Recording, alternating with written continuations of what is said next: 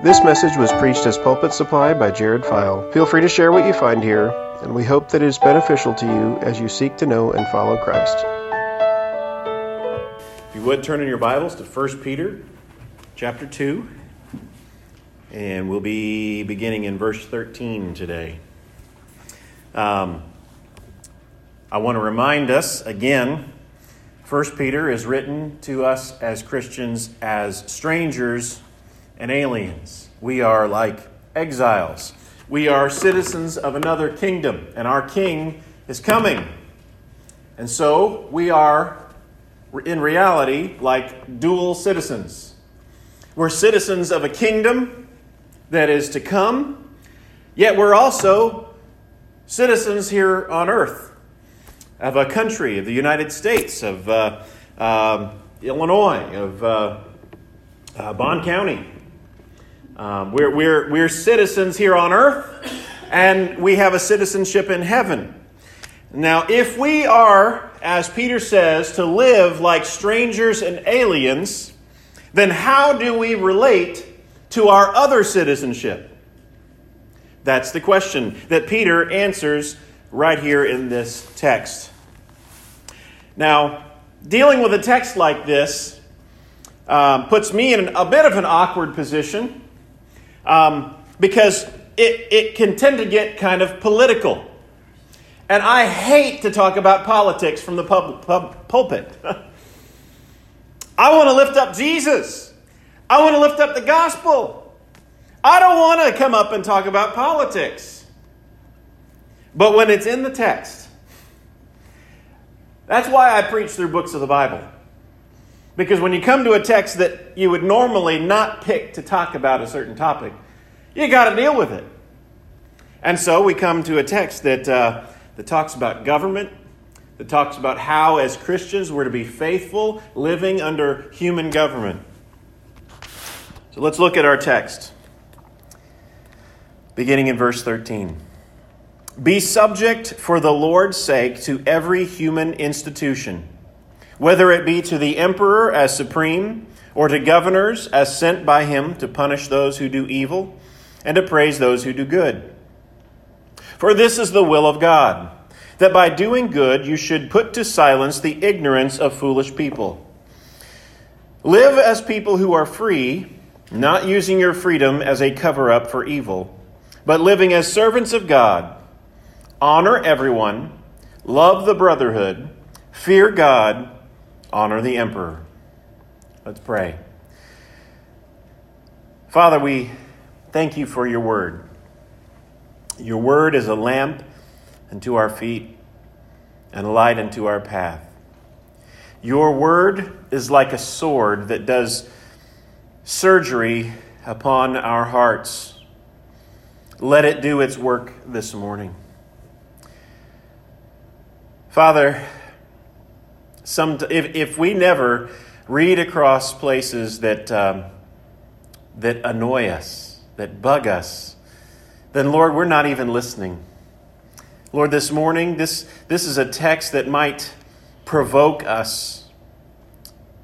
But Lord, help us to hear it from you. Lord, help me to be faithful. Lord, I pray, Lord, that what I would say this morning would be your word. That it would be an explanation of what you say in your word and not just my own opinion.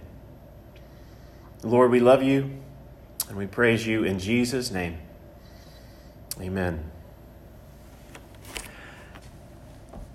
These are words that in our day today we might not like, aren't they?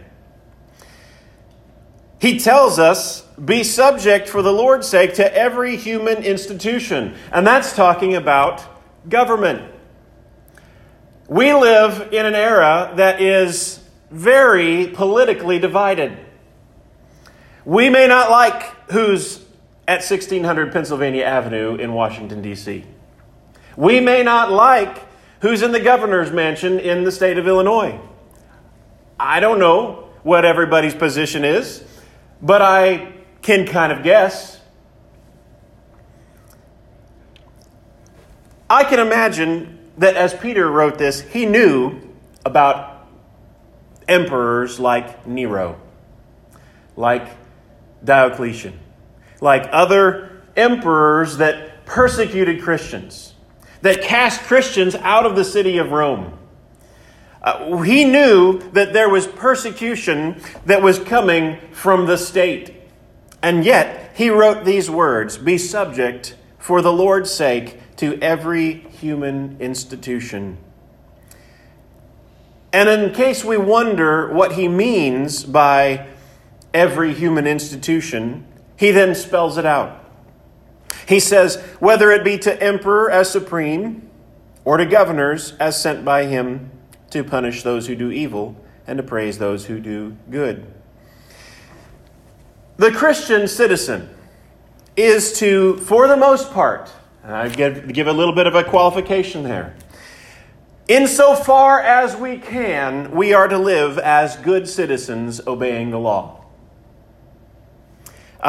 This is not a blanket statement saying that we always have to obey everything the government says, because we think of Peter. I'm sorry, not Peter. Yeah, it was Peter and John, as they were in the book of Acts, and they were told to stop preaching the gospel. And Peter responded, who are we but to obey God? We must obey God rather than man. Okay? And if the government tells us we were to bow down and worship Caesar, to burn incense to Caesar, we will obey God rather than man. We must not do something when the government is asking us to actually sin. But except for those cases, when the government gives us commands, even sometimes when they don't make sense to us, if they're not calling us to sin, then Peter here tells us that we're to be subject to every institution. As he says to the emperor, here in the United States, we do not have an emperor. Instead, we have a president. And we have a legislature consisting of the House and the Senate. And we have judges. And whenever it says here, to governors as sent to them by him to punish those who do good and punish those who do evil and to praise those who do good, he's not talking about governors as we think of them, like a governor of a state, but he's talking about those who are stewards under the authority of the emperor. So we're talking about all the bureaucratic administration we might think in our society. That may mean things that we don't like. Farmers, we may think in this terms of the EPA. We may think in terms of other of departments that are lower branches or lower bureaucracies under the government. Also, it says those who punish those who do evil and praise those who do the same. We might do good. We might think of the police department. We obey the laws that God has that man has made, insofar as it doesn't cause us to sin. Now, why does he ask us to do this? Why does he ask us to do this? It's answered in verse 13, in the very beginning. Be subject for the Lord's sake. We don't do this just so we can go along and get along. We don't do this just so that because the governing authorities are right in what they do, necessarily. We do this for the Lord's sake. We do it for the Lord's sake. Because as we obey the government, we're obeying Him. Insofar as they're not asking us to sin. I'll tell you right now, as I approach this text, I feel there are many who may think, let's not have him back again. These are things that really don't come natural to us. But like I said in my prayer, I want to be faithful to God's word and not just my opinion. And I can't get around it. This is what the text is telling us. Now,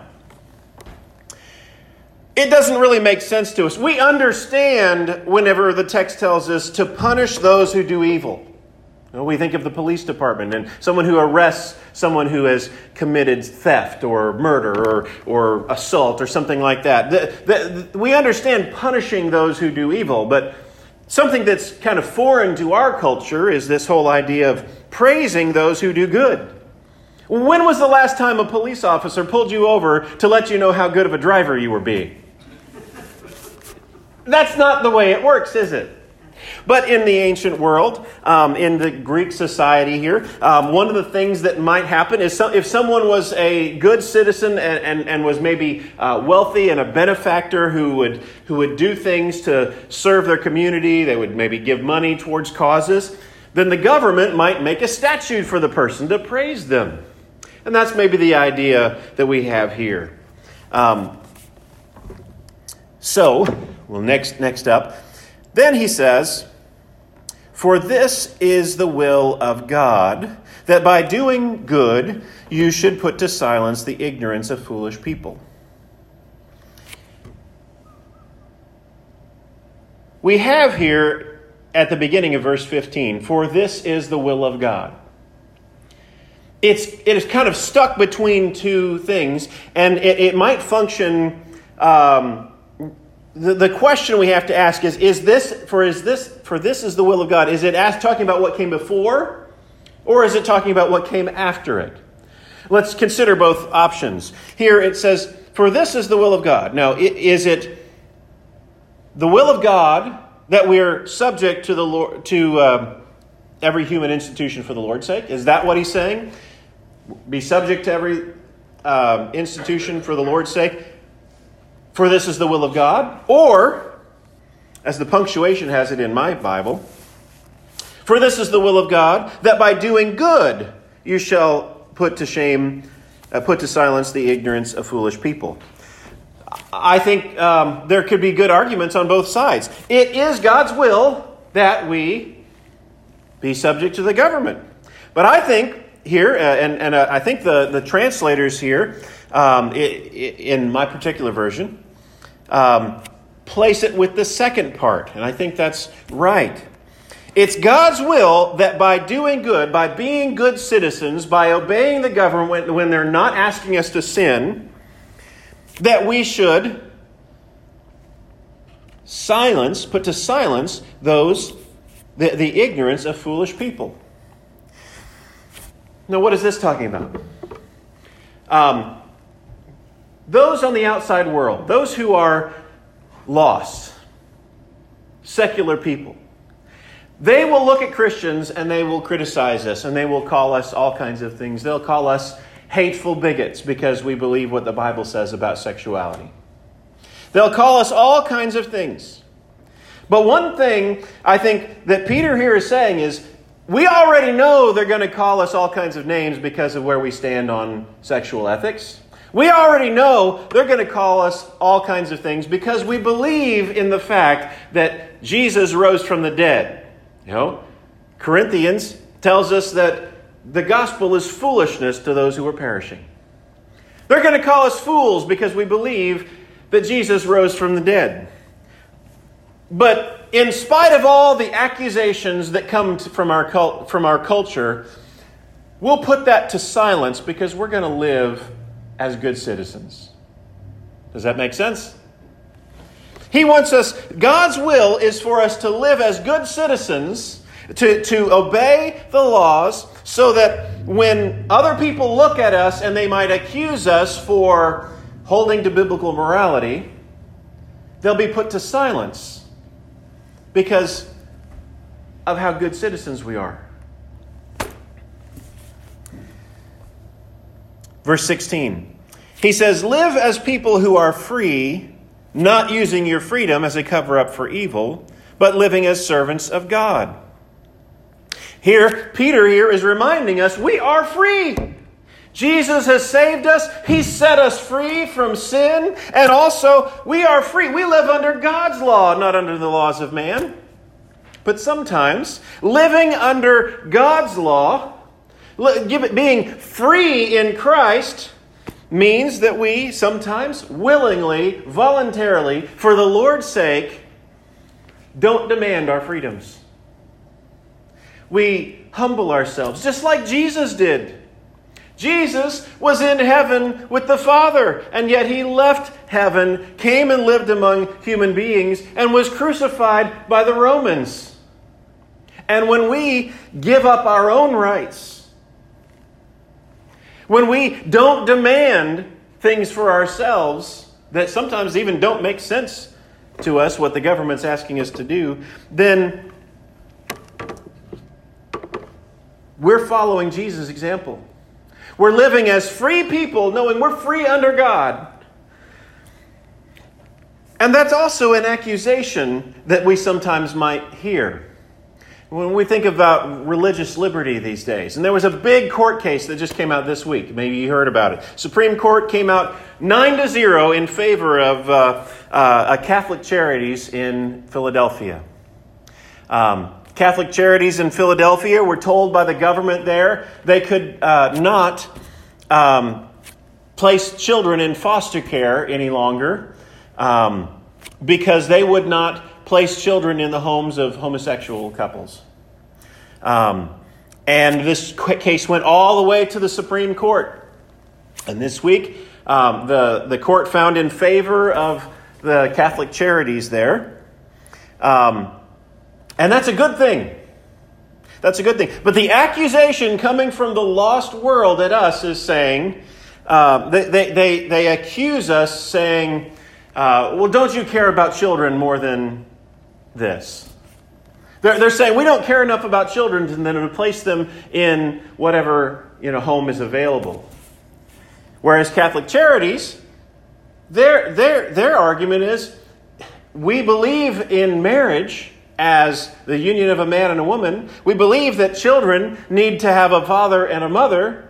And so we believe that would be the best home for children. And we're not going to, we'll be happy to refer you to some other company, but we can't do that and remain faithful to what we believe from the Bible.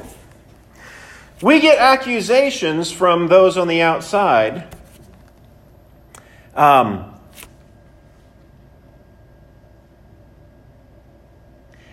and they say, we're just covering up. We talk about religious freedom. This is a religious freedom issue. And they put religious freedom in something like scare quotes. You know what I mean? They'll say, they say it's religious freedom, but really we all know they're just discriminating, is the way they'll put it. Here, the text says, live as people who are free, not using your freedom as a cover-up for evil, but living as servants of God. That's not what we're doing, what the watching world says we're doing. We're not using our freedom as a cover-up for doing evil. No, we're being faithful to God in those situations. Finally, verse 17. I'm glad this is a short text. Verse 17.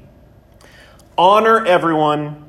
Love the brotherhood, fear God, honor the emperor. God has called us to honor everyone. Every single human being, whether it's a president that we don't agree with, or whether it's someone we do agree with. Every single human person is created in the image of God.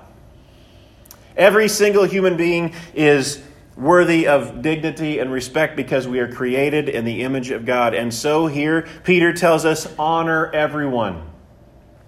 We're not to be dishonoring to people. We're not to make fun of people. But instead, we're to honor everyone. Here it also says, love the brotherhood. The way we relate to everyone, that is including the lost world, is we honor them. But there's a special relationship we have with other believers. We love the brotherhood. That's something he talked about in chapter 1. In chapter 1, he said, since you've been born again, not of imperishable... back up. Having purified your souls by your obedience to the truth for a sincere brotherly love, love one another earnestly. He's already told us we love one another as Christians. And so we have a different relationship between believers and then everyone else. We honor everyone because they're created in the image of God. But we love our brothers and sisters in Christ. Then he tells us, fear God. Fear God. He's repeating a theme that he's already talked about, that we talked about a few weeks back. Verse 17, and if you call on him as Father, who judges impartially according to each one's deeds, conduct yourselves with fear throughout the time of your exile. We're to fear God. So we honor everybody. We love our brothers. We fear God. But you know what? We often hear in the Bible, fear not, fear not, fear not. Right? The Bible says 365 times throughout the whole Bible, fear not, or some variation of it. We're not to be afraid, but when God's telling us that, he's saying, don't be afraid of man. Don't be afraid of what people can do to you. But here he says, fear God. We are to fear God. Not man, we're to fear God. And then he says, honor the emperor. Notice there's a difference here. We're to fear God, but we honor the emperor. He says the same word for everyone as he does for the emperor. Doesn't he? We fear God. We're not to fear the emperor. We're not to fear the government. We're not to fear the president. We're not to fear what people can do to us. But we honor those whom honor is due. An application here, which I feel very awkward making this application. But here it tells us, honor the emperor. As I have been a dish technician, I drive all over southern Illinois installing dishes, and I often see this sign in front of houses. You've seen them too. It says, our governor's last name, and then there's a verb next to it. I won't say the verb here, but we all know what it is.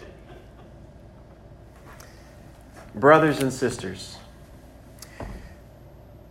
the Bible calls us as Christians to honor the governing authorities.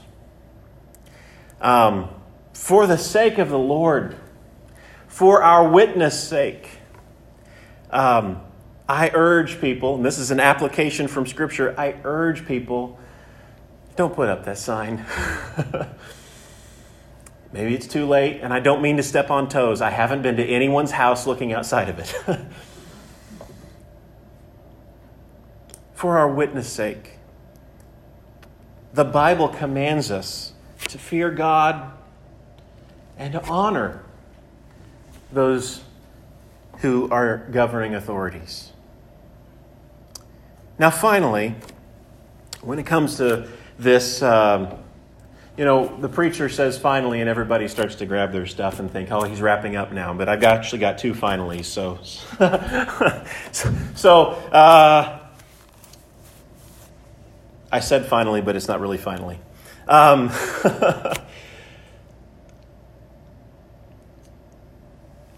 One thing we have to consider here, there is a difference between the government that the Romans lived under and the government that we have as the United States. The government the Romans had was an individual, a person was the law. If Caesar could say, this is what is to be done, and it had to be done. He was the law. What is the highest law in our land? What is the highest authority? It's not the president. And it's not the Supreme Court. It's the Constitution, right? It's the Constitution. So, the question might arise, is it right for the Christian to protest when the government is doing something outside of its authority? I will leave that to the individual conscience. Because we do live in a different situation than Peter did here. Caesar is not some guy in Washington. Caesar is all of us when we vote.